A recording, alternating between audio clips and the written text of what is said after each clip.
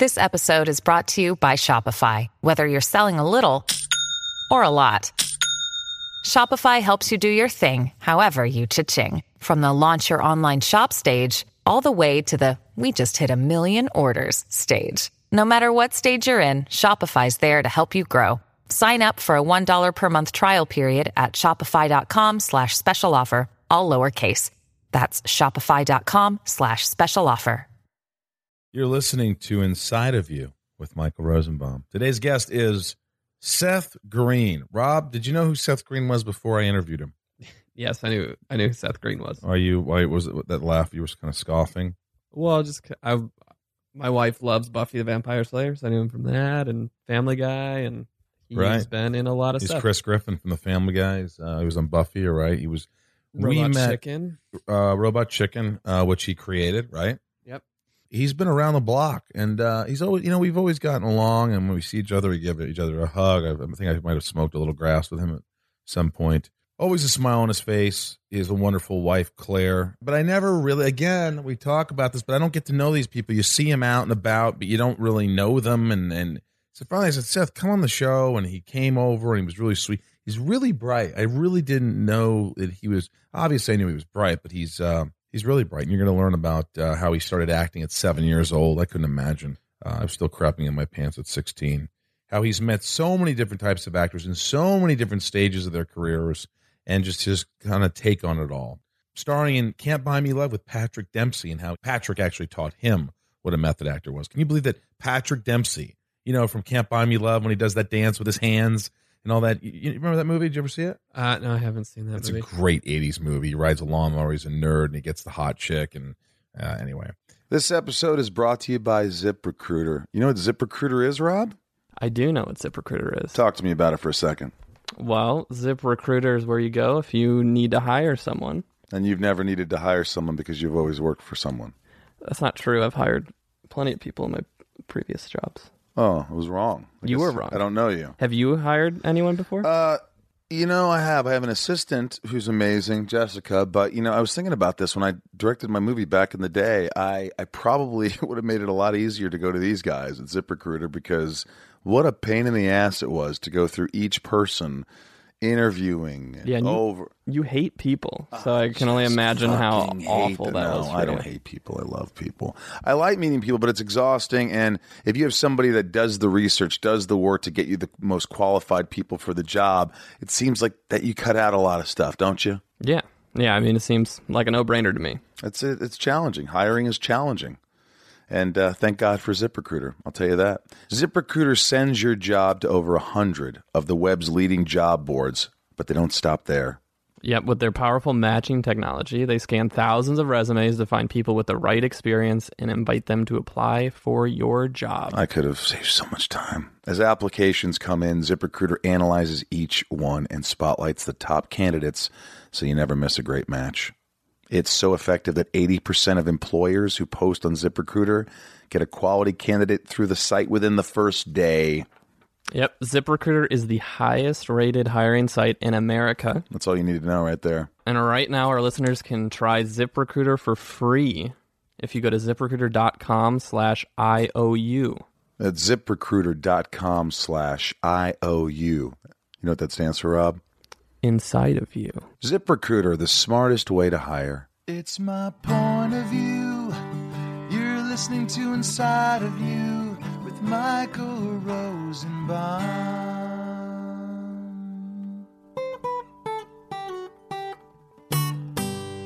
Inside of You with Michael Rosenbaum was not recorded in front of a live studio audience. I think I prefer headphones when I'm recording. Yeah. Do you like listening to yourself? I don't like listening to myself. It just becomes a very technical thing where if I'm recording something, then I can hear all of the specificity of my voice. Yeah, there's something about it. Just like you could okay, hey, I'm not talking too loudly. I don't need to try too hard. I'm just kind of having a conversation with Seth Green. I think, like when I do Robot Chicken, I'll wind up doing like dozens of characters in the same record session because some of the cues are only a sentence long. And so I like a headphone because it gives me the ability to really detail. Give me an example of you just spitballing like in Robot Chicken. Or you just do a whole bunch of different characters? Well, it's never like spitballing. I've got like an assigned You have a script. list of stuff that I'll target. But it's usually just a lot of people. Like there's a doctor in this scene who's like, I've got the lab results. Sir. You do most of the voices. Well, yeah, as a matter of course. Yeah. Do you get paid for each voice? Or No. We made a deal. This is actually one of the only reasons that the show is producible. We made a deal early on where it's complicated, but some of my fees go against the SAG. What would be a SAG fee goes against my producer fees, and so it balances out of the budget in a way. So it's not. Yeah, that's Rob. He takes pictures sometimes. Hey, what's up, man? And then he sits at his booth, and sometimes he says stuff. It's like in the porno, just in the background, you hear like shutter snaps and like flashes going off. That's Rob. He's the guy filming porn. I hear there's good money in it. Is that true? I hear there can be good money. It's not good money. Depends how good you are, how good looking your penis is. All or of that your- feels really short term to me. Like even your sound guy on that set feels short term. None of those. What does that mean? What do you mean short term? I mean, it doesn't feel like there's any job security in any of those positions. Like any of those positions, not even the editor. Like you Really, could be- everyone's expendable? doesn't it feel like with the volume of films produced, even though they're all under separate banners, they still fall under the same banner? There's only like That's true. a handful of outlets for like. Are there sound guys? There probably Do you is. hear anything when you watch the movie? I don't watch a lot of porn. I really don't. I'm not trying to act like I'm not a pig. Yeah. I mean, I do watch occasionally if I need to masturbate. That's the. I mean, I'm not a big. I ask any of my friends. They sometimes will talk about porn and this and that. I'm just never. Is been a there beat off another guy. time that you would? Well, I try to use my imagination, but I'm getting too old and I have ADD, so I jump around too much and end up asleep. When you're trying master- where we got on way off on top. Well, you went to porn. I just started thinking of. Well, because you've got this ambient roving photographer here. It's Rob. Who's just like Right. You hear these soft clicks just a little off mic. Just Yeah. click click. I told you to get a silencer on the fucking camera, Rob. There's a box. Don't talk. that, You're not on microphone. Don't talk if you don't have a microphone. You know the fucking rules. Wait, so Yeah. you didn't grow up out here. When did you move out here? By the way, we have. Thank you for allowing me to be inside of you, Seth Benjamin Green. Thank you for being here. I was trying to think when we met. I feel like we met I was really going to talk to early. you about that. Yeah. I think I probably had seen you around, but the thing that rings my bell is that I met you on Without a Paddle with Dax Shepard, our mutual friend. Is that possible? Or Yeah, did that we meet totally makes before? sense. And we might have met. I feel like I was aware of you because weren't you on CW or was it still Was WB? I on CW? I was was still- the poster boy. No. I'm saying network. Was it- WB, where was and it? then at it the network? became the Still CW. WB. Yeah. I did- So yeah. So that was why I was aware of you. I was like, oh, everything that came on WB. Well, after- you did Buffy. I did Buffy. So I On was, WB. Exactly. So and then there was that crazy moment where Buffy went from WB to UPN, but I lose track of the timeline of that. So just in a matter of course, I'm sure that was where I was aware of you was starring on that show. Right. Because Dax and I had met at Groundlings, and then I saw him at Punk'd, obviously. Right. And Yeah. then we got to make that movie together where we fell desperately in love. And I heard all about. Yeah. I got jealous. I could imagine. I got jealous of your relationship because we had such a great relationship, and then you guys. No. I fucking heard all about it, dude. Did you? Yeah, I got jealous listening to him wax poetic about his wonderful relationship with Yeah. Rosenbaum. I remember when he first told me, he goes, dude, I'm getting this much money for Without a Paddle. Yeah. And I go, I've never made near that money, and I've done more movies than you. Granted, they were all bad. I think that was like a high point for all of us. I think it was like the most leading man Matt Lillard had ever gotten to play. It was. I don't know. Scream was. I mean, I know he wasn't the lead. He wasn't. That's what I'm saying. This is the guy who the story is about. Screech Ulrich. What's his name? Skeet Ulrich. Skeet Ulrich. No, but it's like all of a sudden Lillard's the guy that the movie's about who gets to kiss the girl at the end, who has to overcome right. his That guy, emotional that guy. conflict to be the guy that he's always supposed to be. I got you. Yeah. And for me, it was the fourth movie in a row I did for Paramount, and it was like the second or third movie I was doing with this producer who'd given me the script before they started casting. It was like the most involved I'd ever gotten to be in something. And for Dax, it was like the first time he got to be a big lead in a movie. Yeah. I just felt like a cheerleader because I was so behind both of those guys through the whole process. I kept saying, the three of us together, I'm certain it's a movie. Like the three of us together, we all work so hard. We're all so committed. We're good together. Our energy, our chemistry is And great I together. always feel like the three of you guys are. This isn't everybody. in Hollywood, but I feel like you are one of the guys, and Matthew and Dax, that want to see other people succeed. Yeah. They are cheerleaders. Look, I think you go through a stage. I mean, some people could say, no, I've never been that. I think everybody's been sort of a hater in a way. I'm a little jealous. I'm a little this. I should be doing this at some stage in your career until you start growing up. Yeah. And you realize, I had an agent shit on me about that, and he wasn't wrong. It was actually really informative because there's a time where you're just not getting the auditions that you want, the opportunities that you want. And it was even like right when that movie was coming out, I felt like it was testing so high. Right. Paramount was excited about it. Why didn't I have some other movie lined up? And he just said, look, I know you think that just because you do this, that you're going to always get to do it. And he said, you're never going to not have to fight for it. He's like, it's a myth. There's always somebody. Everybody's always looking over their shoulder. If you're Will Smith, you're always looking over your shoulder for whoever's coming up next. I'd rather be Will Smith. Yeah, but even Will Smith hits bumps, man, and has to like rejigger it to get the audience on his side. That's true. Like, look at the last 10 years for Will Smith. He went from starring in Ali to I Am Legend. Well, you could, it's all of it. It's all of it. It's the movie he did with his son. Right. And it's to the point where he's got a cameo in Anchorman to show people that he plays well with others, that he doesn't need to just be the lead. It's him doing stuff like Suicide Squad, where he gets to be meaningful, where people get to like him again instead of feeling like he's too big a star to star in movies. But I also think, like, for me, it's about opportunity, like getting an opportunity to do something. I think, like, for Will Smith, he doesn't really ever have to worry. Like, he's always going to work. He's Will Smith. Listen. I think you're wrong, though. Why? He has hundreds of millions of dollars. Yeah, but whether it's a movie like Collateral Beauty or the thing he just did, this Bright, it's like he works to be able to have those opportunities again. I think just to go back to your old point about the original point about being envious of people. Because I do like to make a distinction between jealousy and envy. Like, there's things I want for myself, but I don't necessarily wish that someone else didn't have them for me to have them. But I've definitely gone through points in my career where choices that I made, things that I passed on, became a hit or worked for someone else. And then I've just had to really look at it and say, the only thing I can control is myself. The only person that I really have jurisdiction over is me. And so if I'm always trying hard and I'm always working hard and I'm always paying attention to try and figure out how it can work better for me, not at the expense of others, then I will have my own career and I will have my own path, and it's not going to be somebody else's path. And there's going to be people who look at my path and say, oh man, I'm envious of him for that.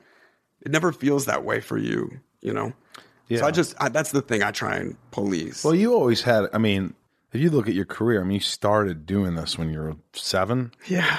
I mean, there's two things. One, to be able to have a career at 7, and then, how old are you? 43.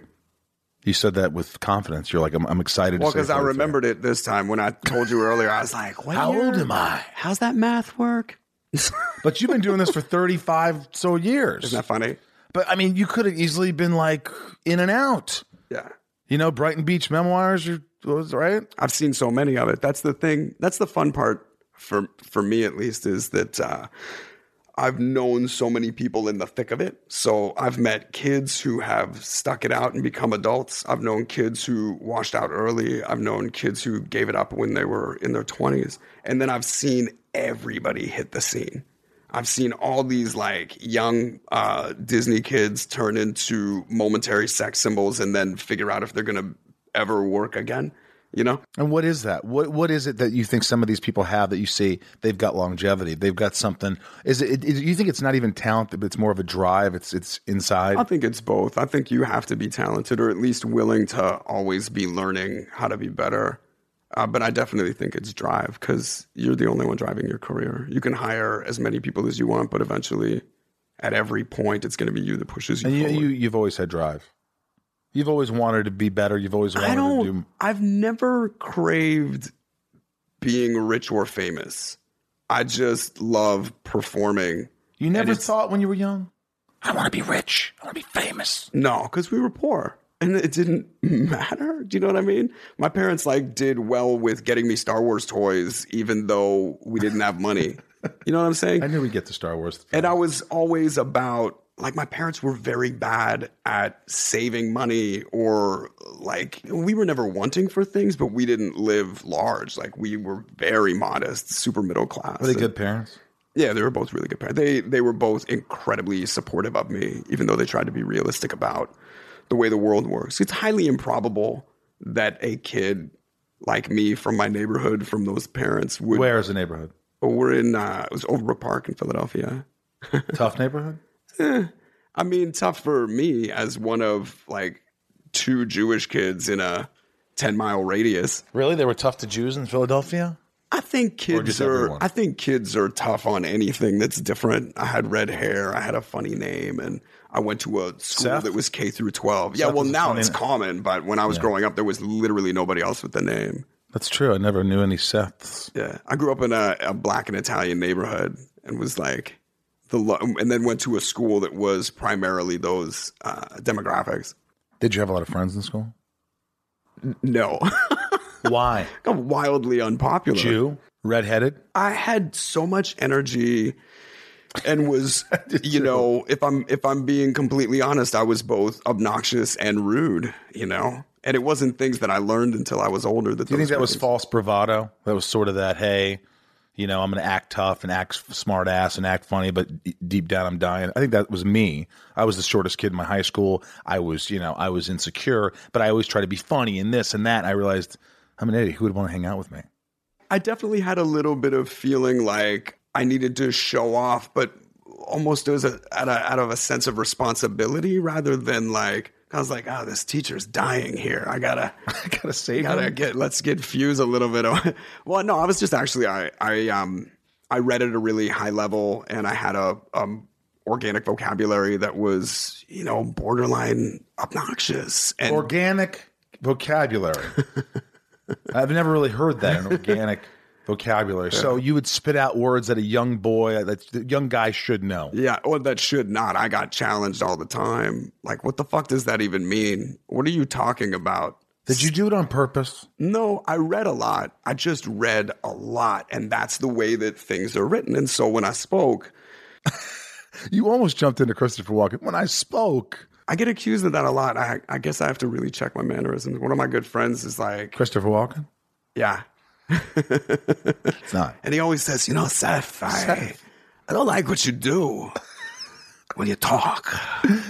It's great. You know what's funny is I used to do Walken back when everybody did him. Yeah. And that was like, I remember, like, not a lot of people did Walken. And now everybody Jay Moore, like, hard popularized that entire thing. And I was always upset. That was one of those days where I was jealous of someone. I was like, I've been doing that. And I just missed the boat. You got to jump on it, man. Especially with social media. If you got an idea, you got to throw it out there. I think that's true. Right? We all sort of tend to think about the same kinds of things at the same time, and someone will seize it. I've always found acting on opportunity when you have it is the best, because if you let something go, it can take too long. So, Philadelphia, Jewish kid. Look, I look at you right now, and even the years that I've known you, I could tell you had a good childhood. I could just tell when someone had a good childhood. Good in what context? Well, I just felt like, did your dad say he loved you? I did. That means a lot, dude. It means more than you can imagine. I've seen that against so many other examples. I had very, my parents were affectionate to me. Yeah. They were physically affectionate, like showed me unconditional love in those circumstances. And so even in cases where they were ill-equipped with the right lesson or even valuable information in the situation, they made me feel special. Yeah. My dad once hugged me at my bar mitzvah. It was a posed shot. I think he was just, it looked good. Yeah. But it's okay. I definitely had a lot of that too, where my parents struggled with what their actual roles in their lives were, and like needing certain photographs to look a particular way so that they could reflect on it, even if the mood in the room was completely in contrast to that. So everybody's fucking furious at each other, and we all have to like take this picture. It's Christmas. Let's remember this picture for the holidays. Yeah. And I remember being really strident when I was like 13. Just, you just want the fucking picture, Dad. You don't even want the fucking memory, man. It takes a minute. It takes a minute. I think everybody sort of realizes at some point that their parents are just adults. They're just people. They're not superhuman. They're not Wikipedia. They don't. At some point, they were kids, and whatever their parents were going through, that's the best they got. Inside of You is brought to you by Rocket Money. I love Rocket Money. You know why? Because everyone should have Rocket Money because it just helps you save money. How many times do we have subscriptions that we don't even know we have anymore, and we're paying so much money, just throwing away money, Ryan? I found one. You did it. You told me. I got Rocket Money. I found one. I'm embarrassed to say how long it's been going on, but thank you for finding it. My God, it was embarrassing. Yeah, because it's like you want to watch some show and you go, I have to subscribe to this streaming whatever. And you start streaming the show, you watch it, you leave, and you forget after this trial period it kicks in and they're charging you $10 a month. It is embarrassing. 75% of people have subscriptions they've forgotten about. Before I started using Rocket Money, I thought I had, I have like 5 subscriptions. I could not believe it when they showed me I was paying for like 4 extra. Between, streaming devices and fitness apps, delivery services, it's never ending. And thanks to Rocket Money, I'm no longer wasting money on the ones I forgot about. Rocket Money is a personal finance app that finds and cancels your unwanted subscriptions, monitors your spending, and helps lower your bills so that you can grow your savings. Rocket Money has over 5 million users and has saved a total of $500 million in canceled subscriptions, saving members up to $740 a year when using all of the app's features. Rocket Money will even try to negotiate lowering your bills for you by up to 20%. All you have to do is submit a picture of your bill, and Rocket Money takes care of the rest. They'll deal with the customer service for you. And I like that. Stop wasting money on things you don't use. Cancel your unwanted subscriptions by going to rocketmoney.com/inside. That's rocketmoney.com/inside. rocketmoney.com/inside. This show is sponsored by BetterHelp. I don't know how many times I have to talk about this, but it's so important. If you're sitting there right now and you're stressed or you're anxious or you have a lot on your mind and you just bottle it up and you don't know what to do, it's going to come out, and it's not going to come out in great ways all the time. BetterHelp has helped me substantially. Ryan here has been using it for a while. And don't you notice when you don't use BetterHelp, when you don't have therapy? Oh, the weeks where I miss a session? Of course, yeah. Yeah, it's like the more you talk about something, even if you don't think you have anything to talk about, things come up and it puts your mind at ease. And we all carry around different stressors, big and small. And at times we keep carrying them around rather than processing them and letting them go. When we keep them bottled up, it can start to affect us negatively. Therapy is a safe space to get things off your chest and to figure out how to work through whatever's weighing you down. Therapy from BetterHelp is helpful for learning positive coping skills and how to set boundaries. It empowers you to be the best version of yourself. It isn't just for those who've experienced major trauma. It's for all of us. If you're thinking of starting therapy, give BetterHelp a try. It's entirely online, designed to be convenient, flexible, and suited to your schedule. Just fill out a brief questionnaire and get matched with a licensed therapist, and switch therapists anytime for no additional charge. I think people think, oh, what if I don't like my therapist? If you don't, you switch them. It's that easy. Get it off your chest with BetterHelp. Visit BetterHelp.com/inside today to get 10% off your first month. That's BetterHelp, HELP.com/inside. So one of the best lessons I learned was, beyond that my parents were just people, was that you don't have to take everything your parents give you. Yeah. You know what I'm saying? You can abandon any of it you want. I used to believe my parents were the smartest. They just knew everything. Whatever they said was right, whatever belief they had. My dad was Superman. He never smoked. He didn't do drugs. Yeah. He didn't do anything. He was perfect. And it wasn't until in my mid-20s when I realized he smoked. He did a lot of drugs. He went to Woodstock. He lied about a lot of things. Did that help or hurt you? I just wish. Was it like a big reveal? Look, like hindsight's 20/20. I just feel like I wish you would have leveled with me. I didn't need the parent. I didn't need the dad who said, hey, Michael, if you're going to drink, I want you to drink in my house where you're safe. My dad was like, if I catch you drinking, you're going to a halfway house. That's the fucking it. If I catch you with an earring, you're fucking out of the house. He was hardcore, dude. And he knows it. My brother can attest to that. But Is your dad still alive? yes. I just actually visited him, and it's weird because he's going through a whole new transitional stage in life. He just retired, went through his second wife. Well, I don't want to say went through. It sounds like it's bad, but they lasted 17 years. So that was like, it wasn't just a, quick thing. But Divorced a second time. Divorced a second time. But I feel like he's like, I wrote him a letter, and I just said, I said some things, and I didn't sugarcoat it. I just said, this is how I feel. You got 2 great kids out in California. You could be having a good time. You could do a lot of fun things. I get to do a lot of fun things in my life. You could either be a part of that or not, but I'm not wasting my time with this shit. And in the last 6 months, I'm telling you, you had to know my father before, but there are drastic changes to the point where my therapist says, don't, you could be nice. Don't question on it. Like, who the hell are you? Because I want to say, like, what ecstasy is that? Because you're really, gosh, he's just a different person. Yeah. He really is a different person. And everyone notices it. Instead of holding against him where his limitations were in the past, Right.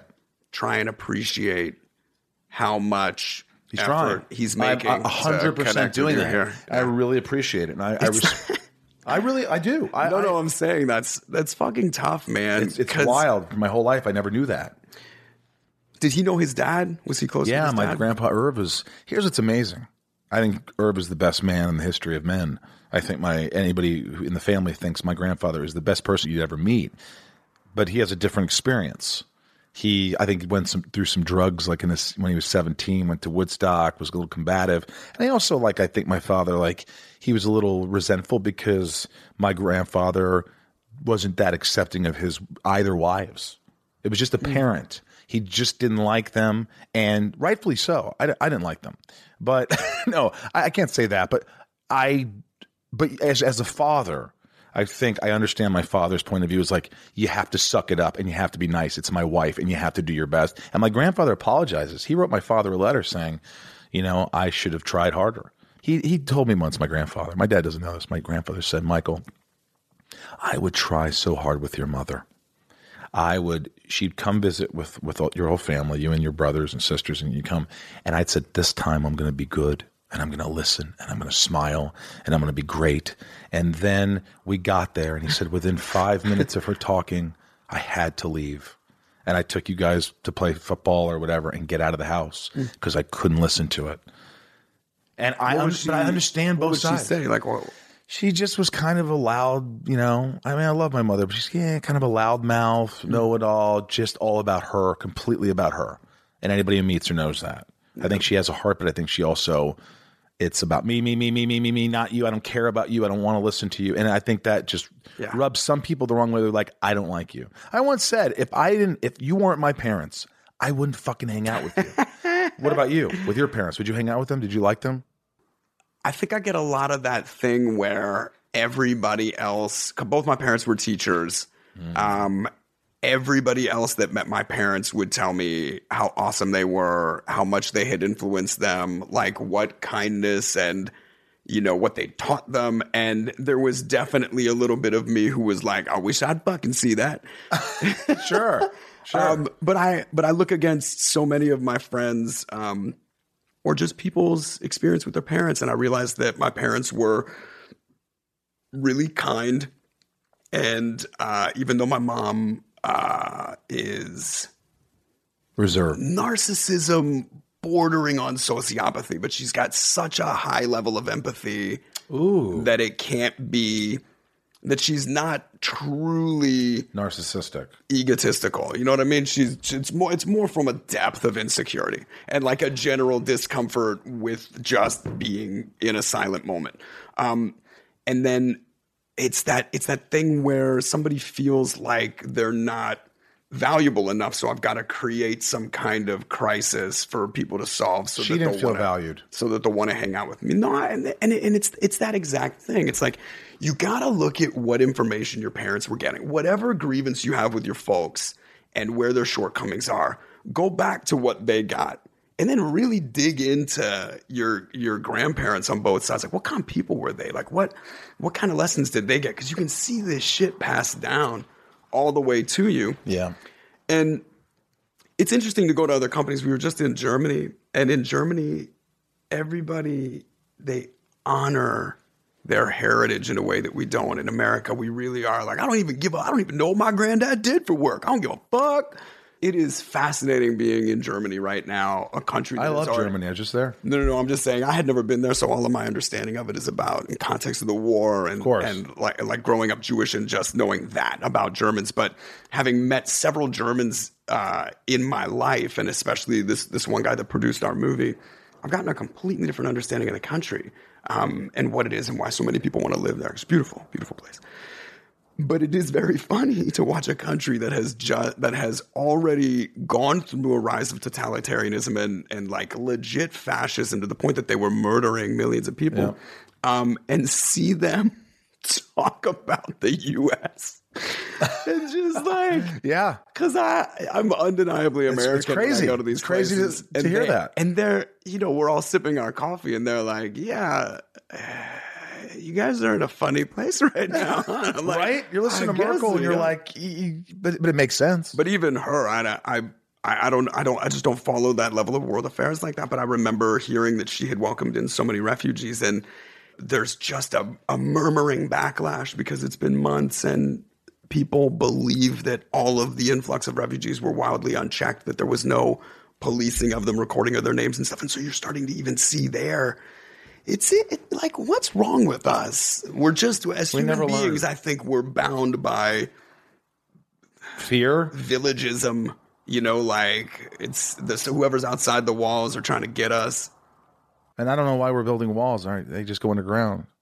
Anybody worth their salt knows how to build a good tunnel. Rob had a good upbringing. Good upbringing, like parents still together, still alive kind of thing? Yeah, parents still together. I didn't get along great with my mom, though, growing up. Really? Were you breastfed? Yes, I was. Siblings? Yep. 2 older sisters and a little brother. 2 older sisters. No wonder you didn't get along with your mom. Yep. Yeah, he's very stable. You both seem very stable. I envy that. I envy sort of stability. I'm getting there. Like I go through the therapy. I do this thing. I acknowledge everything. I acknowledge parents. You said something a minute ago, or maybe a few minutes ago, about you got to acknowledge their parents and their family, what they went through. But I also really believe that you've got to be responsible for your own actions, and you can't blame the past for how you are. And you could change. I've talked about this. You can do things differently. You can. I mean, look, I come from a family of manic depression. There's a lot of it, and drug use and alcoholism and all this. Yeah, you too. And so but I'm like, okay, I come from this, but is this what I have to do? No, it's not. I'm going to say no. I recognize the things I hate about myself. I recognize them. I don't like them. How do I fix them? And I think that's step one. I just think people just kind of are resolved to, this is, I'm just following in my dad's footsteps. That's what it is. I guess that's just what I do. But we have little mannerisms. Like when I have a temper, which I don't let out, but when I do and I lose it, I'm like, oh my God, I'm my fucking father. Yeah. I can't let that happen again. And not that he was always screaming, but. I'm not one to really advocate drugs, but I will say that when I was a teenager, I took LSD and ate mushrooms, and it gave me a level of clarity and perspective that I would not have gotten I would not have gotten that early. Like maybe you come to those same conclusions through therapy and like general study, and it's fucked up because considering being a parent, I was like, what would I do if I found out that my kid ate acid when they were like 16? You'd be in a halfway house if you're my dad's kid. Well, but at the same time, if either of my parents had found that out, they probably would have been like, well, okay, what did you learn? Really? You know what I mean? That's such a big difference. Yeah. There's something to be said about, knowing that the worst thing to do is like, if I do this, I get caught, what's the worst that can happen? I always thought I was the worst thing could happen. I guess I didn't know, but I also lived on my own when I did it, so I didn't have to worry about my parents. But I'm also an irregular case, I think, because I had done so much study. I'd read so many books where characters ate drugs and described the experience, and then I got really fixated on the fact that the government did a ton of psychedelic experiments in the 60s. From the 40s to the 60s, they did a ton of experiments with psychedelic things like remote viewing, and it's all documented, both the experiments themselves, all the subjects, and all of their results. And so I just did a ton of reading on it. And then the first time that I did it, I sat there with a notepad and a watch, and I just I was like, okay, 1 hour in, feeling slight discomfort in my skin. You knew what to expect. You elevated awareness in this kind of, you know what I mean? It's almost like a doctor. You're like a doctor. I did. I went through it like a scientist, as if I was conducting a controlled experiment, which it kind of was. Do you smoke a lot of pot? What's a lot? Do you smoke every day? I definitely go through periods of that. But I also go through lengthy periods of not doing anything. Like when we were shooting this movie out in Thailand, it's kind of... And nothing? No, because it's really... I mean, I drank a little bit after hours to sort of... Cause I had bring you down. Much adrenaline. Right. Doing all the things. There's so much adrenaline. But it was critical for me in each one of those contexts to be razor sharp. Like laser focused. The kind of clarity that only comes with that. Is there a withdrawal to marijuana? No. Really isn't. There's maybe some kind of behavioral dependence, but I think that's the person. Like if you really create those synapses between a physical thing and a mood, that's your own connection. That's not but the substance itself doesn't really have that connection. I wanted to sleep better, what kind of weed would I take? Probably some. I mean, honestly, the best thing for that is just pure CBD. Really? Yeah, without any THC. Just like 2 droppers. Whatever we live in the future where you can get things. I use that. I take that. It does help. Yeah, CBD is like an amazing legit medicine. It's unbelievable. It's crazy how the whole concept was demonized, but you see it. It's about industry. Like there was a point where paper from mills and wood mills as a textile, the pulp from like trees and also cotton. It was like a bigger industry. Right. The hemp as a textile was like, they're like, we got to fucking demonize this. What made you get in acting? I mean, was there anybody else in your family doing this? Nobody. Nope. So what made you say, yeah, I'd be good at this? And how old were you? You were 7. So did you do a play? I did. When I was, I just always was I watched a lot of television. What'd you watch? Everything. Sesame Street, Electric Company, cartoons, all the cartoons. And I saw something, I think it was on Electric Company, where they talked about the woman cleaning the kitchen in the commercial and how she was an actress and she didn't really love cleaning her kitchen. And they like showed you what a set looked like, a proscenium set, all the lights and all the people. And I don't know, there was something about that stuck with me. It's like, oh, that's a job, you know? And I loved radio, doing voices. I think I understood those concepts really early on. And then my mom was the art director at a summer camp, and I got to like hang out there. And I didn't go to camp there because I was so young, but I watched the kids. And now I think about it, those kids were probably like 13 and 15, but they felt like adults to me. I watched them put on a play one summer, and I was like, I want to do that. What play? I think the first play they put on was You're a Good Man, Charlie Brown. And I was like, let me play Woodstock. Woodstock doesn't have any lines. Let me just be on the stage. Let me just be a part of this thing. And they were like, no. And so the next session, which was part of the same summer, they're putting on Hello, Dolly. And I was just relentless, showing up, sitting there, just in their face. Let me do this. And they were like, fine. We'll give you one line at the very end of the play. Line? At the very end of the play before the last review where everybody like does the high kick and sings Hello, Dolly. I come running up the stairs. And I'm so little when I was little. I was so little. And I say, she's here. Dolly is here. Straight to the audience. And then I get into the line. She walks and makes her entrance. And we all do the review. And at the end of the thing, when we're all taking our bow, I don't know how to explain it. I felt like the most certainty I've ever felt. The most certainty about it. That's exactly what happened to me. Yeah?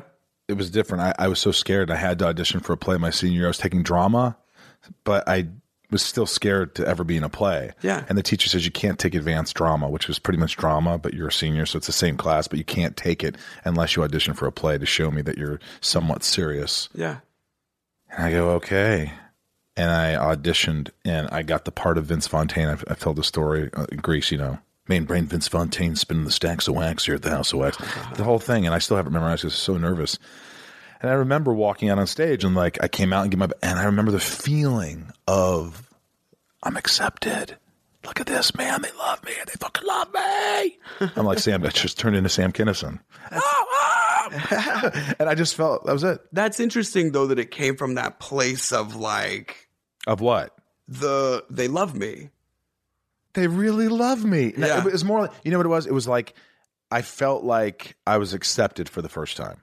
I don't think that's ever where I was coming from. And that's why you're much healthier than I am. Most likely. But I never really felt accepted too. I had my wife and I talk about this all the time. There was at least twice in my school, the sum total of my class, like at least 30 people were circled around me, pointing and laughing or hurling insults or just like the worst, right? At least twice. And then at my summer camp too, I had the entire camp at one point focus fixed on me because I tried to make a joke that failed and it turned into someone else's opportunity to undo me. I think I was 11. And it was, you know, there was never in that moment that feeling of like, I'll fucking show them. It was always like, oh God, I lost it. I lost the audience in that moment. I could have had them and I lost them. You know what I mean?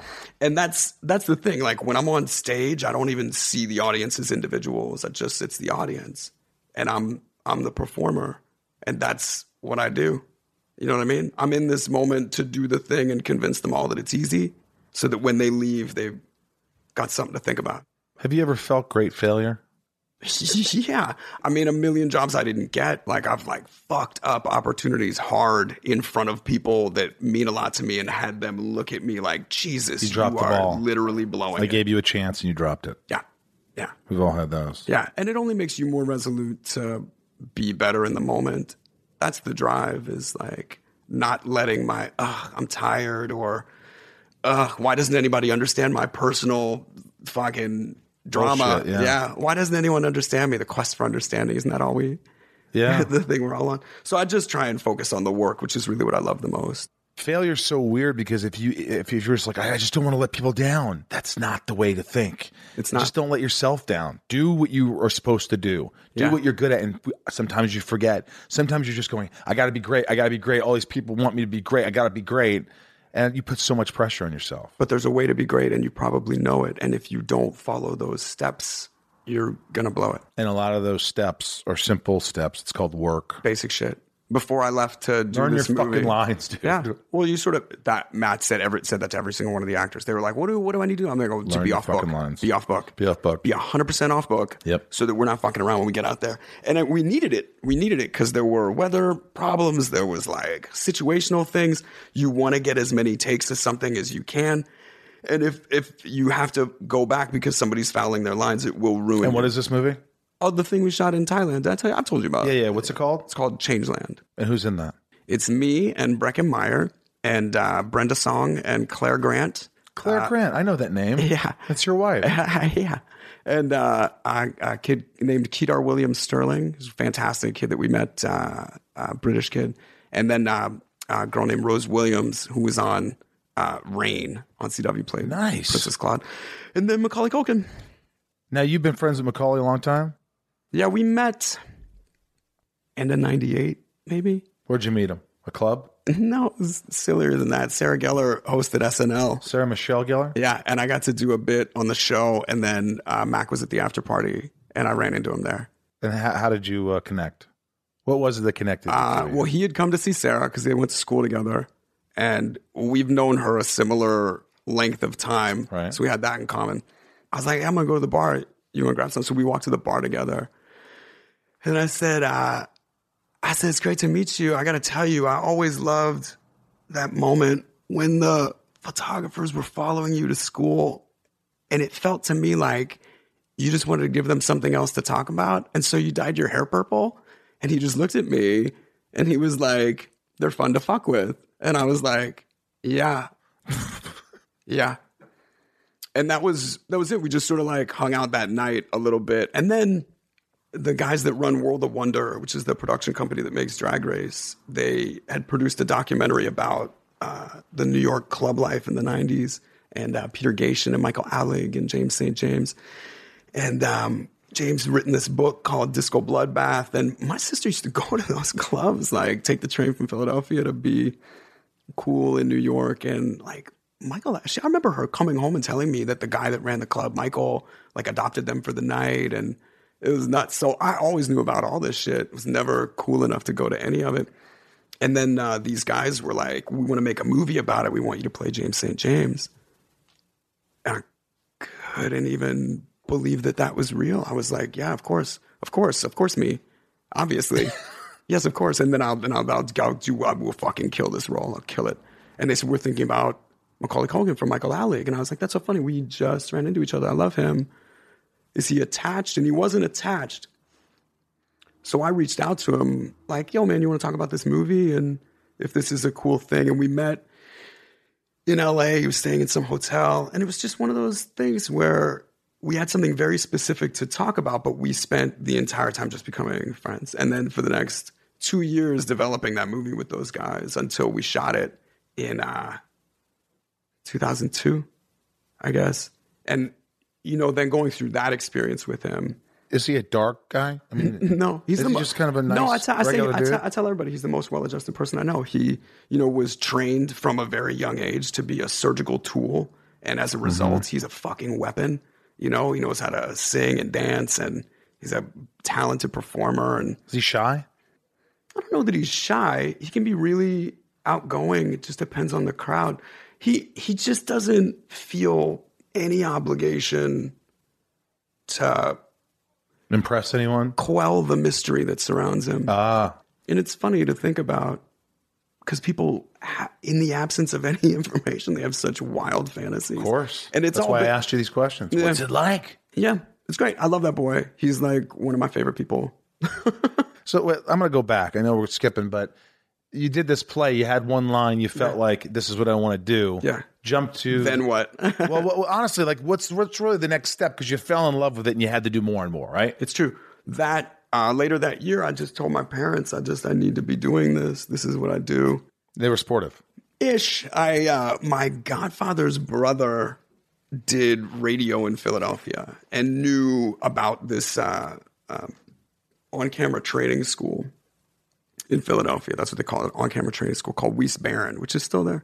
And I went there. We didn't have the money to take the classes. My mom painted a mural in their lobby in exchange for my sister and I taking classes.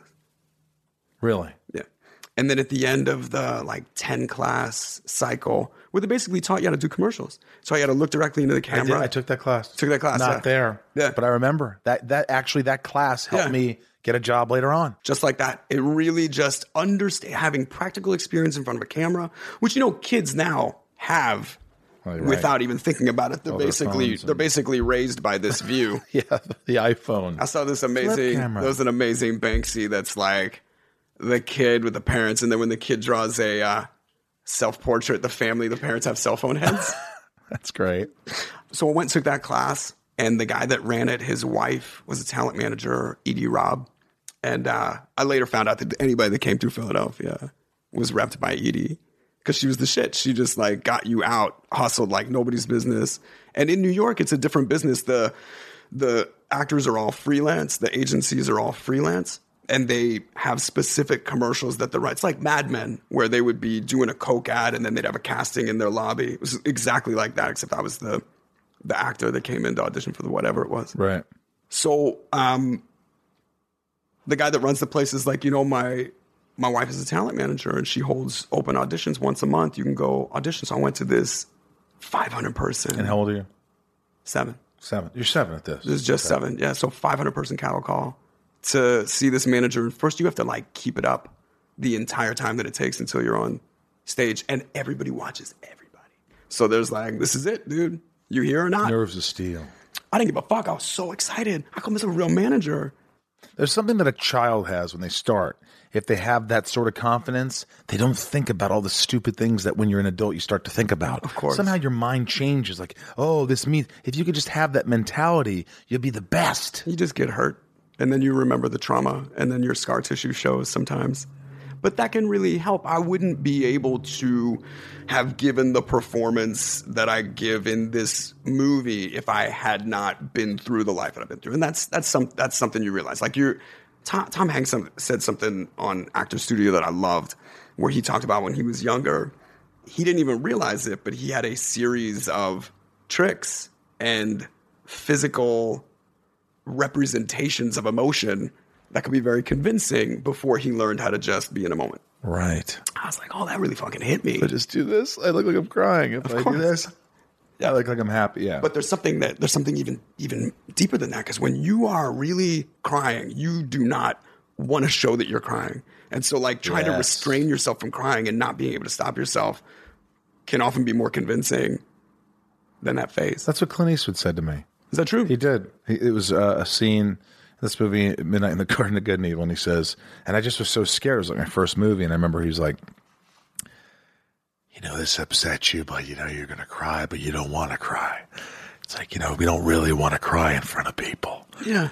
And I just kind of go, what? Yeah, okay, yeah. It's tough because we all grew up watching Emilio Estevez talk about getting kicked out of school for taping all those kids' asses together. Butt cheeks together. Right. And that scene, that like crying scene, it like, oh, that's what real acting is. I had that same manager tell me that everybody comes in with that fucking Emilio Estevez monologue.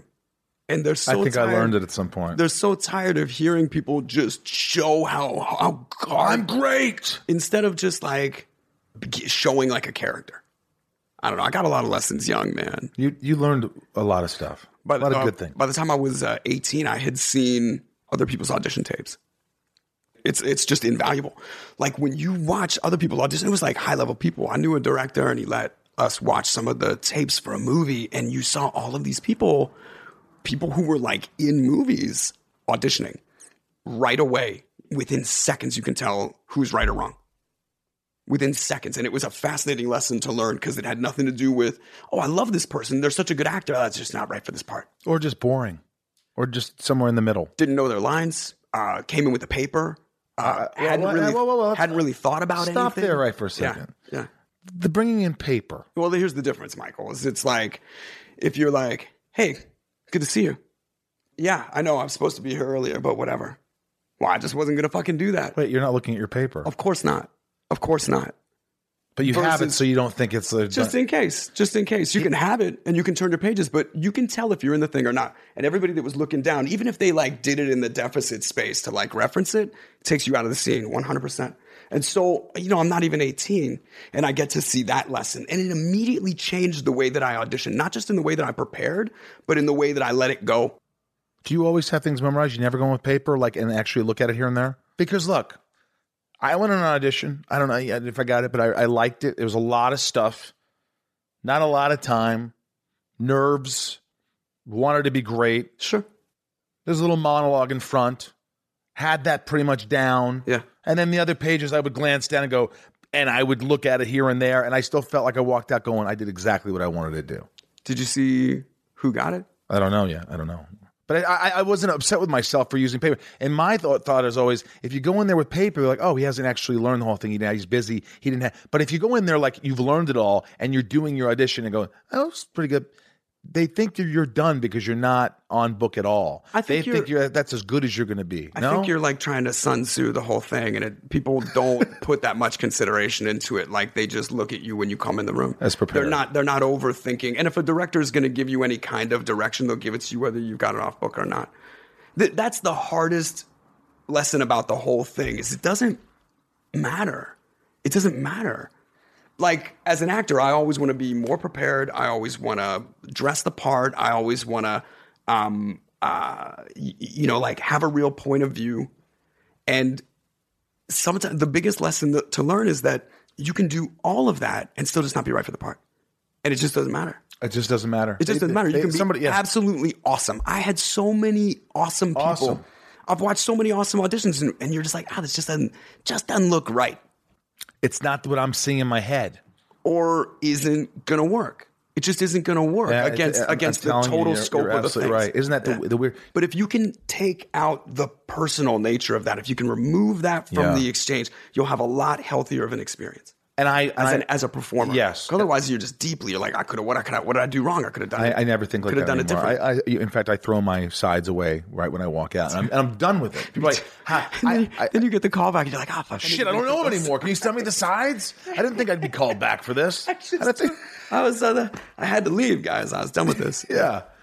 It's a crazy business because look, if you go in for an interview and you have a great resume and they're a little boring and they don't judge you on really your personality as much. As an actor, you walk in there and they know if you're the guy pretty much when you walk in, or they go, okay, step 1, I like that. Yeah. Let's see how he reads. Step 2, yes, he was good. Step 3, let's see if they match with the other actors. And step 4, are they a pain in the ass to work with? Let's do make some calls. For sure.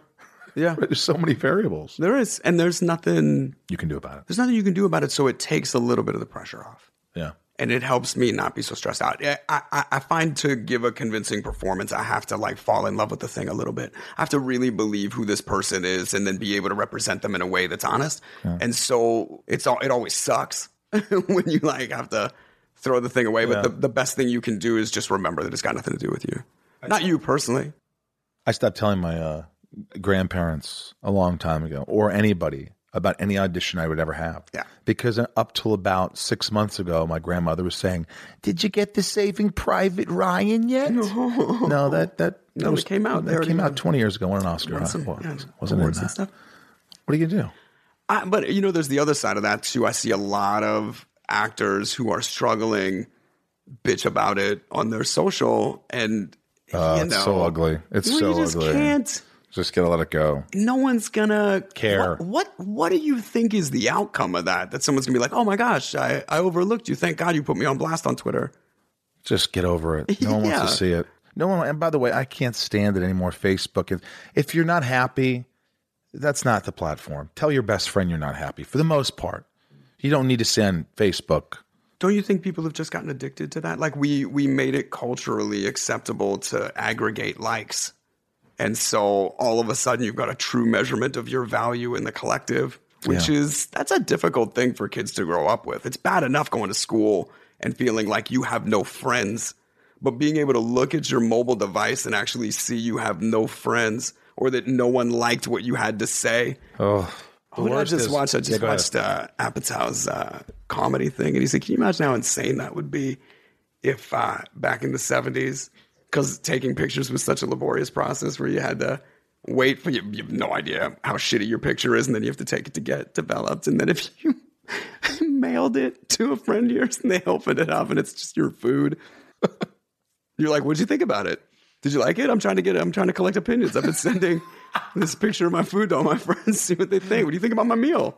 Are you into it? Do you like it? And I was like, he's got a keen grasp on. I feel bad sometimes. I see this guy has however many followers or whatever, and they say something so like they care so much about something, and I look and I go, 8 days have passed and they have no likes. Like nobody even commented on it. It's like why do we continue to comment on it? Or what about the people who have like 275,000 followers, but they're following 600,000 people? How does that work? I don't know. Do you know the answers to this stuff? No, I think the whole thing's a little bit broken, and I'm nervous about kids that grow up in a world where it's already always existed. Because I think that's the interesting thing is that you grow up without a sense of an alternative. And so you just believe that this is the way it is. And that's going to raise some really fucked up kids. Yeah, I think you're right. Yeah. So just jump ahead. You 500 people you're auditioning in front of for a manager. Oh, right? Yeah. I want to just get to some of the kind of how it all took off. Well, she hired me. And my mom said one person, it was you? Yeah. Well, I don't know who else she hired. I didn't get to hear everybody else's private conversations, but I came up to the desk and she asked me a couple questions and I answered them in earnest. And then she said, all right, you're hired. And then she took my mom's information and asked my mom, is she serious? Are you guys willing to take the train to New York to go to auditions and stuff? My mom was like, I guess so. How long was the train? About an hour and a half. How often did you have to do it? 5 times a week. And she took you? Yeah. Every time? Yeah. And what's the first thing you got? The very first audition I went on. Oh, what was that? It was an RCA Industrial for a John Denver record release. What song? I have no idea. Something about a granddad and his kid. Don't mock. I'm not mocking. It was like the greatest thing ever. But I was too young for the record. And he loved space, which you love. That's true. Is it? I don't know anything about him. John Denver, yeah, he apparently wanted to pay, this is according to a Pixie song, that he wanted to pay a lot of money to go to the moon or to go in space. And he was going to pay a fortune. Yeah. And they wouldn't do it. So he went to the Russians or something. Did he ever get on the? Did he go to the Soyuz? No. Did he get on the rocket? No, but I want. It's crazy. That money is crazy. Even still, how much is it? The conservative estimates still put it over like $50 million. $50 million. Yeah, but it's the. I don't have that. It's not even the. It's the labor is what's weird, especially on the Soyuz. It's not the fuel the way you'd think it would be. It's just the labor. Really? Yeah. Construct to build the rockets, the things that get them off the ground. So you weren't your parents, they didn't have a lot of money. So you did this RCA commercial, and how much money did you make? I don't remember, but it wasn't significant. It wasn't until I had, by the time I was 12, I had done like 60 commercials, both like on because camera you were so damn charming and cute and genuine. I read at a really high level, right. And I looked much, much younger than my age. Plus my hair was bright red, which was always a novelty. So you're making a fortune, really, by the time you're 12. You're making some money. Look, let's just say it's worth it for mom to drive an hour, take a train hour and a half. The income supported the output. We weren't ever making like a massive profit. We were never like living large. What was the big thing? Weirdly enough, there weren't big things until I moved out to LA. There were a lot of things that were, that you could make an acceptable living on, but I didn't actually start improving until I moved out here. Well, who made that decision? That just seemed obvious. I did, when I was doing Stephen King's It in Vancouver, I turned 15 and Jesus. I was certain that I had to move to LA because I'd already come out to LA a couple times and worked out here and you could just see it. Like we'd even come out for pilot season and lived at the Oakwood, did that whole run. Didn't everybody live at the Oakwood? Yeah. Yeah. That's a movie. And not the documentary that they made. Yeah, but something more nostalgic. I shouldn't even talk about it because I've got an idea. I'll just write it. All right. Can I be in it? Awesome. Of course, man. You heard that first. Of course. Right, if I didn't have to fly everybody out to fucking Thailand to make this movie, literally everybody would have been in this movie. You know what I'm saying? You're that guy. But because, it's like Dax. Dax like puts me in things and James just puts me in things. Yeah. Our friends, like, I don't rely on my friends. Yeah. I like my friends because they're my friends. Well, because if they want to put me something in, that's great. Well, it's usually like, and you know this from doing stuff, who do you want to be around? Who do you want to share this with? Who do you want to have on set and at the premiere? Like, who do you want to have in the fucking trenches when you have to talk about why you even did this shit to the press and then live up against everybody's opinions about it? Like, who do you want beside you? So that's the way I think about it. And I always think it was like the whole point of the Hollywood is coming out here and having a good time and being with people you love and having a great time on set. Yeah. Like, I just want to enjoy myself. Me too. And it's really possible. Isn't it possible? It really is. It's so easy. It can be. You're making a movie. This is fun. But you have to Not everyone's like that. Well, you have to adhere to a no assholes policy, which is something that we try to implement at our studio, which is, look, man, everybody's here because they want to be here. And so we as the owners try and make it a place that people want to work or be. But when people work there, it's like, you can't be a dick. You gotta be a team player. You can't be an asshole. Can't. How many movies have you done? It's endless. It's over 40, but it's under 50. It's over 40, but under 50. I think it's like 43. I don't know. I mean, you've done huge movies, right? I mean, you know these movies. I'm gonna because you were in them. Yeah. But I mean, it's just incredible to go from Enemy of the State and The Italian Job that are highly regarded, and then Can't Hardly Wait, which are favorites. They're just stood the test of time. Can't Hardly Wait is probably one of my favorites, but the one with the lawnmower guy, Can't Buy Me Love. That's why Can't Hardly Wait I confused it with Can't Buy Me Love. You know what's crazy? That was an independent movie. It's one of my favorite movies of all time. I quote it. I know the dance. I know and you were the brother. Did you see the movie? I'm pretty sure I've still got the original Boy Rents Girl script. That's what it was called, Boy Rents Girl. Boy Rents Girl. Yeah. Yeah. I'm pretty sure I've still got that script. Was that a fun experience? You were young on that too. It was great. I learned a lot of shit on that. What did you learn on Can't Buy Me Love? I learned that I was really obnoxious and that there were people who would not stand for it. What happened? Some of the extras, I was just super obnoxious, being like, nerd, I'm a fucking nerd, too much energy. You know, and there was So people didn't like you. They hated you. I had this whole bit where, and I've seen kids do it, you know, you come up to somebody and you're like, I need a friend, would you be my friend? I need a friend, would you be my friend? And then they're like, I'll be your friend. And then you hug them and like, we're friends. And you're like, something's wrong with that child. I did it to this one guy who now I realize was probably like 16. And he was like, I'm not going to be your friend. And he drank his fake soda.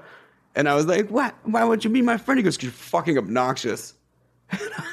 And I was like 14 years old, devastated. Because I had turned the audience. And I was like, oh no, how do I get them back on my side? Back to the old child. But there was also, I came to set like the night before to do a costume fitting, and I got to meet Patrick. How was Patrick Dempsey? He was great. It was a complicated thing because he is a method actor, and he took the time to explain to me how methodology works in that circumstance. He was a method actor through Can't Buy Me Love. Yeah. Was it true that he's highly dyslexic? So he is that true? I don't know. Did you not read that? But I haven't read that. I think he's great in that movie. I love him as an actor. Like, he's actually an actor I've always admired. But we had such a funny experience because I didn't know anything about method acting. And I certainly didn't understand that someone would hold a character in between cut and action. And so that took me a minute. But I also had to learn how to work with another actor's process and not let it impede my process. Wow. How to assist the lead with their process. Yeah.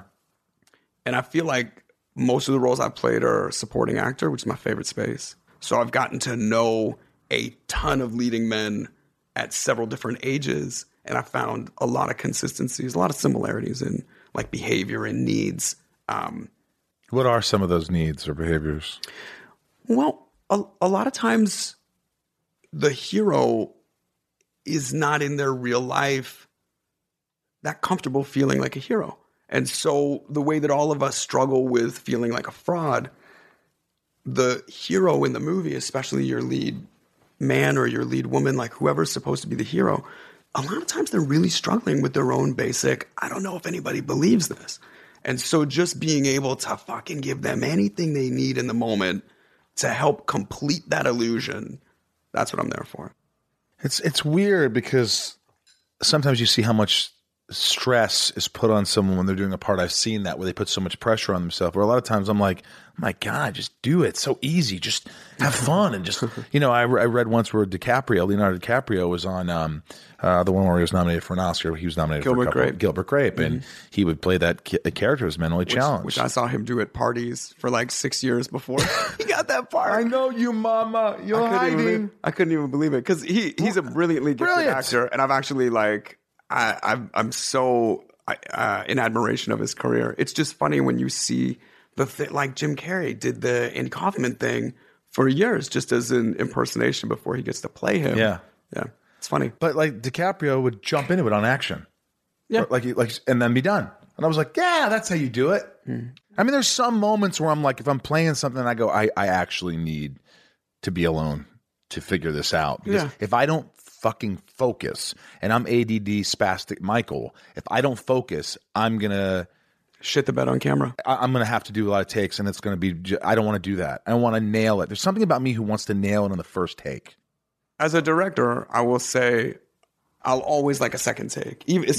Like in this movie, we everybody, even myself, I have a scene where I'm supposed to be emotional, and it was hard. I didn't like it. There's a lot of people, and you start getting in your own head and just we're the light and all this fucking shit.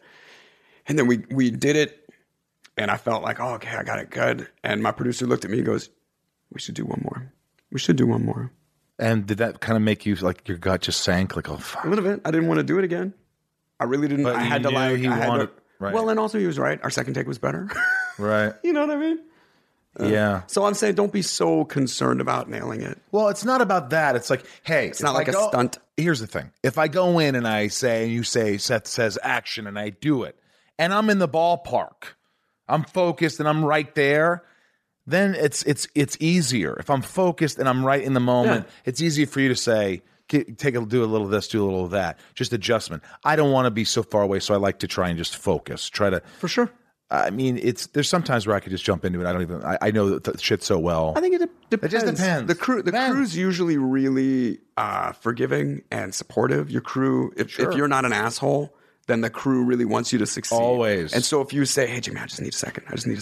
Will you give me like a 10 count to action, please? Just to like they'll do it. You know what I mean? Yeah. When we were doing Without a Paddle, me and Dax, we would do exactly that. We were ridiculous. Did Brill just want to kill you guys? No, I think Brill wanted to be a part of it. I think Brill actually had a hard time on that movie being behind the camera because he could see we were having so much fun. So much fun, yeah. Yeah, and he's that kind of guy who wants to like jump in and be funny. He's very smart and funny, so he like was like, oh, I should be there in the mix of that. And Matt, I found he had such a different kind of pressure in that movie because he got to be the guy that kissed the girl. You know what I mean? And so sometimes me and Dax would get like, They get annoyed. yeah, and Matt would be like, hey guys, Scoot, can you just lower down just for 5 seconds? I've heard that before from people about me. Sometimes, every once in a About while. you? Well, every once in a while, if I'm joking around with the crew and they're like, "Hey, guy, just a little." Yeah. I mean, we've all had that. I'm like, "Oh yeah," and I'm like, "Totally." And so I think it's about that. It's like getting what you need whilst not being disrespectful. And you guys need it to be playful and fun, and that's why when they said roll, you were there. But he was just like, "Can you just fuck off?" He's like, guys, I'm supposed to be crying here, and if I'm doing an improv run about shitting in stockings, it's not. I just need a second, guys. I just need a second. Shitting in stockings. Jackson, What the fuck is that? it's so hard to explain. It was I think it was Sean Paul. Oh, sexy lady, come ball with us. They gonna ball with us. Oh my god! You know what I'm saying? That song I was hot that summer, and so hot. The song was hot. Dax and I went on this whole run about if that song was different, if it's not about hot chicks at a club, if instead it's like one girl's struggle with incontinence, and I don't even think I can do it. It was like the sexy lady gonna shit down her drawers. She gonna deuce up her stockings, gonna poop in her skirt. It was like that. That's what Dax and I were doing. And at one point, Matt was like, "Hey, guys, come on, just give me a second."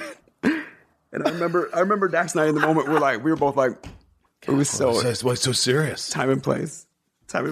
Where did you meet Claire? We originally met at the grand reopening of Golden Apple Comics. She and I, this is a very funny story. It just shows why we like each other. She and I had both moved from different places, independently sought out a home-based comic shop, and it was Golden Apple, and made friends with the family that ran the place for years. And so when Golden Apple was moving down Melrose, they asked everybody that they knew, all their like regulars, to come do signings, come hang out for events, that kind of stuff. And also to help them move, because they weren't going to hire movers. So they got all of the regulars to move their stuff and put on events. And so Claire, who also is a photographer as a hobby, she took pictures of the event. So I remember meeting her. My friend Hugh Sterbikoff and I, who made a comic together, went there and signed the comic. And I remember her introducing herself and saying, "Hey, I'm Claire. I'm taking pictures of you. Don't worry, I'm not like up in your face or whatever." And then she wasn't. She was cool. We barely like Were you talked it attracted off. to her immediately? No, I wasn't even thinking about it. Well, I was also in a relationship, so I wasn't like trying to. Was she? She was. She told She you also, later? you got to remember, like if you ever saw Claire at con, she was not trying to be pretty. Baseball hat, hooded sweatshirt with the hood up. You know what I mean? Zero makeup. Right. Yeah. And so that behind a camera, it's like, I'm not even trying to. You know? Are you saying you don't love a girl with no makeup? No, it wasn't even that. It's I know, just I there know. could not have been less of an appropriate context to be attracted to. Right. somebody. You had a girlfriend. A million things. A million things are going on. Yeah, there's also like a crowd of people who were signing shit. So then months later, I think it's 2007, and Comic-Con is starting to suck. Like there is a massive influx of Hollywood, and there's parties that with lines and gifting suites, and I was like, this is turning into a fucking shit show. And all of the bars were shitty, and I was mad. I was having like such a shitty night, and I got a text from my buddy. He's like, hotel party, this place, this and this. And so I come in there, and there's like 20 people in this room, and this is the better place.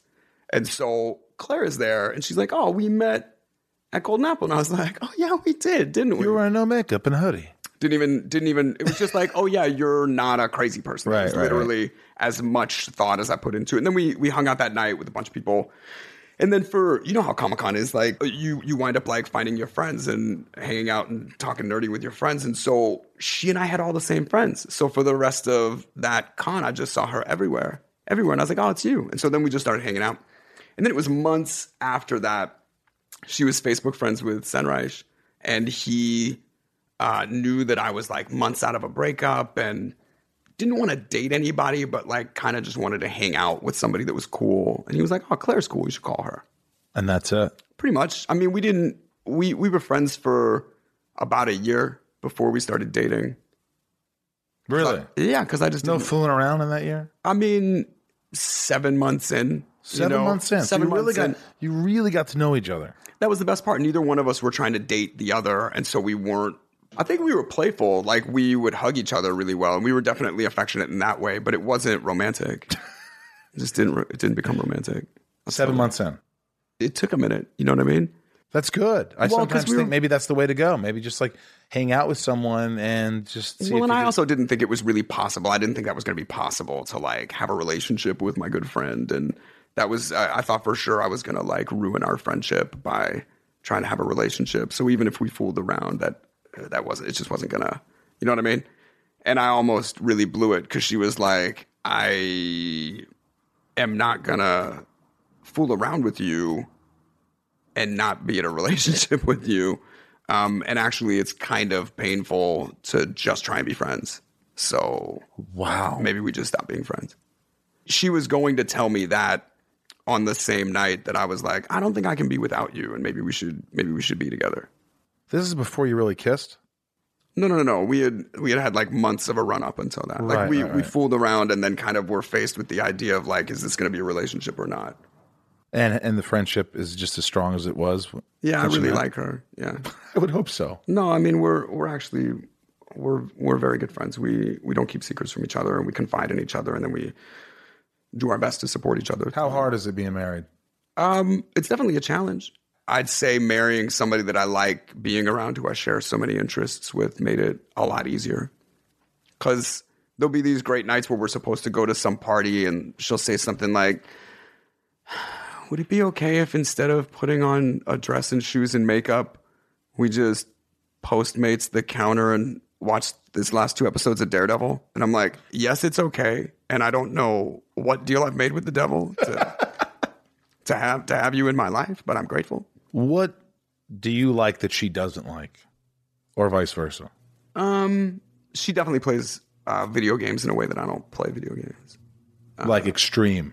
No, she just plays. She's played everything her whole life. Who's better? She'll kill me in everything. Everything. Star Wars, Battlefront? I think I could beat her in Tetris. Tetris? Yeah, neither one of us play like a lot of FPS stuff, so Battlefront hasn't been a game for me. Do you have any Silver Spoon sort of video games in your house? Real, original games? So around 2003, I bought this MAME cabinet that has a big hard drive in it and simulates basically everything that came out up to that point. So it's got all of the systems from like ColecoVision to... Do you know ColecoVision is one of my favorites? Smurf? You should come over. I've got... Do you have Smurf? I've got the whole fucking catalog. It's a hard drive. Do you have Rocky versus Rocky? Yeah, the only question is whether it's been formatted. So if you want to come over and locate the game and then we could format it, it's very easy. What about Dragon's Lair? Yeah. Do you play it? I have. Have you beaten No. I sound like the guy Chris Farley on SNL. When you play Dragon's Lair, did you like it when you turned into a skeleton? Was Robot Chicken sort of like a dream come true for you? Yeah, it's even weirder because other people watch it. 3 years. How many years has it been going on? We've been making the show, 12 years. But our 9th season has just started airing. In the beginning, with all the claymation and all the thing, how long would an episode take before you got it really worked out? Well, we made 20 episodes at a run, and we shot the animation for each episode in about 5 days. That fast? Yeah.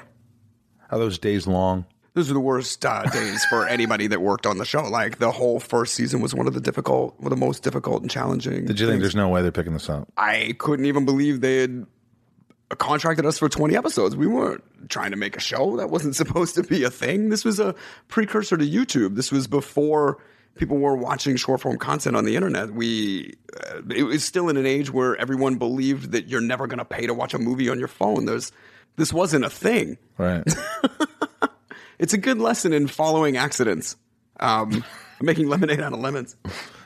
I mean, if you had to choose one thing, because you're acting and you're directing and you're writing and you're producing and you're doing everything.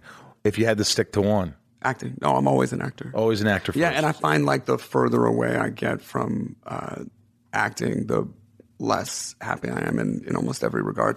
But I do think there's a balance, and I feel like this year, excuse me. Let it go out. Let it out.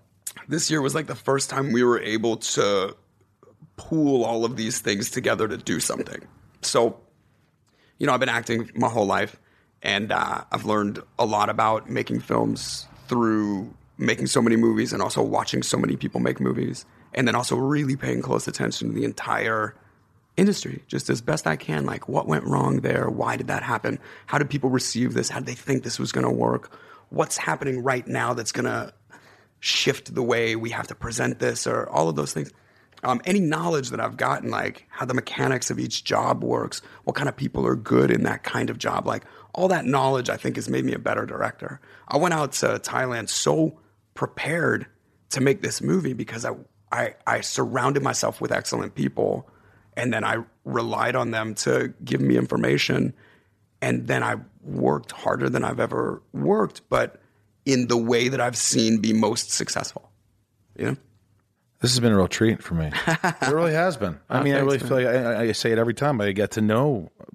We see each other years and years, and we talk and you we laugh. I haven't really gotten to perform together, and that's we haven't really gotten to do anything, and it's a shame. But life is. We got a lot of life left. I hope. I hope so too. That is my favorite thing about this is that I keep running. Anybody that doesn't quit, you see him again. You know what I mean? Yeah, I agree. Yeah. Just don't quit. That's the best advice I can ever give anybody. What if you get into a rut and you're just like, I don't know what I really love anymore? You ever get into those? Always. And what do? Shake it the fuck up as hard as you can. Do you ever take a sabbatical? If you need to do something to get re-inspired, that's fine. But you can't take time away because everything keeps moving. People don't really notice that you're gone. They'll notice when you come back. Really? Yeah. They don't notice you when you're gone? Not really. It's sad. Is it? Would you notice if I was gone? If you're like, I hadn't seen Rosenbaum in a couple of years. I would, for sure. You would? Yeah, but I'm not the industry. Oh, yeah. That's true. What's your Instagram? It's really easy. It's Seth Green. Is there a Seth Green underscore? There might be. I don't think. Not mine. I was really lucky. I was early adopter. You just got Seth Green. Yeah. I had to be pretentious, the Michael Rosenbaum, because there was already a couple of rabbis. I had the nicest thing happen where a guy who's named Seth Green reserved the Seth Green Twitter, the second Twitter existed, and then he reached out to me a couple years into it and told me that he would give it to me and that he wasn't going to charge me anything for it. He just wanted to make sure that I was the one that actually got it. Still keep in touch with him? I did for a minute. It was really, I thought it was That's really nice. It is. It's very generous. He could charge you $10,000. Super classy. Super classy. There are good people out there. So I called him on the phone as we made the exchange, and then we've stayed in touch a little bit. That's nice. And Twitter, is it just Seth Green? Yeah. At Seth Green? Yeah. You really lucked out. I really did. And what's the name of the movie and when does it come out? Well, we don't have a release yet. We're submitting it to festivals. I actually just came from working on The Color. I've still got like another. And what is it again? The name? Changeland. Changeland. Yeah. You directed it. I did. And you wrote it. I did. And you starred in it. Yeah. With your wife. Yeah. And friends. Yeah. And you shot in Thailand. We did. And how long were you there? I was there for 3 months. We shot for about 4 weeks. What's next? You're coloring. You came from the color. Yeah. What does that mean? Tell the audience. You're coloring. You're making it look better. Well, you shoot on digital or film, and the light changes, the sun or your conditions, and so you go through a color pass where you can make it more consistent, technologically put everything in the same color space, and you can make minor adjustments there too, like brighten stuff up or darken stuff, or like adjust. Like if you notice in a Michael Bay movie, it's all highly saturated, so he pushes the color and probably orients to something other than white balance. I'm colorblind, so I had to. Are you really? I had to, when I directed my movie back in the day, I had to rely on my DP and the colorist. No shit. And just was like, oh, that looks fine. They're like, dude, that's green. I'm like, wow, Seth. Wow, that's hard. Has that been difficult? As a kid, I thought I was just really stupid, and no one explained to me that I was colorblind until and that's a thing. I was in Mr. Irwin's class, biology, and he said, turn to page 27. If you don't see a sailboat in the circle and a number 9, you're colorblind. See me after class. And I looked at Dusky right out to my left, and I said, Dusky, I don't see anything.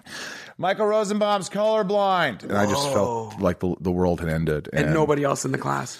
They just thought, they looked at me like, what? You're blind? Colorblind? What's wrong with you? I didn't know that there was really nothing wrong with me. It was just genetic. It was just like, Well, and it's also so confusing because it's interpretation. And so when somebody else sees something or hears something or smells something and somebody else does not, your immediate instinct is they're different. There's something wrong with them. Well, but also because it calls into question where you fit into the whole thing. So nobody says this accusation without wanting to confirm that they themselves are safe in the collective.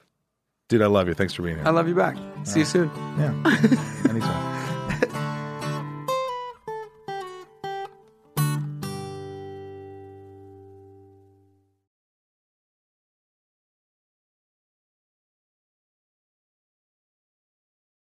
Welcome to Talkville. The Ultimate Smallville Rewatch Podcast. Guest star Sarah Carter as Alicia Baker. Although I didn't really work with her a lot. But Tom did, and they had some real big smoochy scenes. Yeah. Can we talk about that? Could there be any more sex? What was a 3-page makeout scene that just kept going? Good Lord. We get it. They have chemistry. Jump in now or catch up on any of the past seasons of Talkville on YouTube or wherever you listen.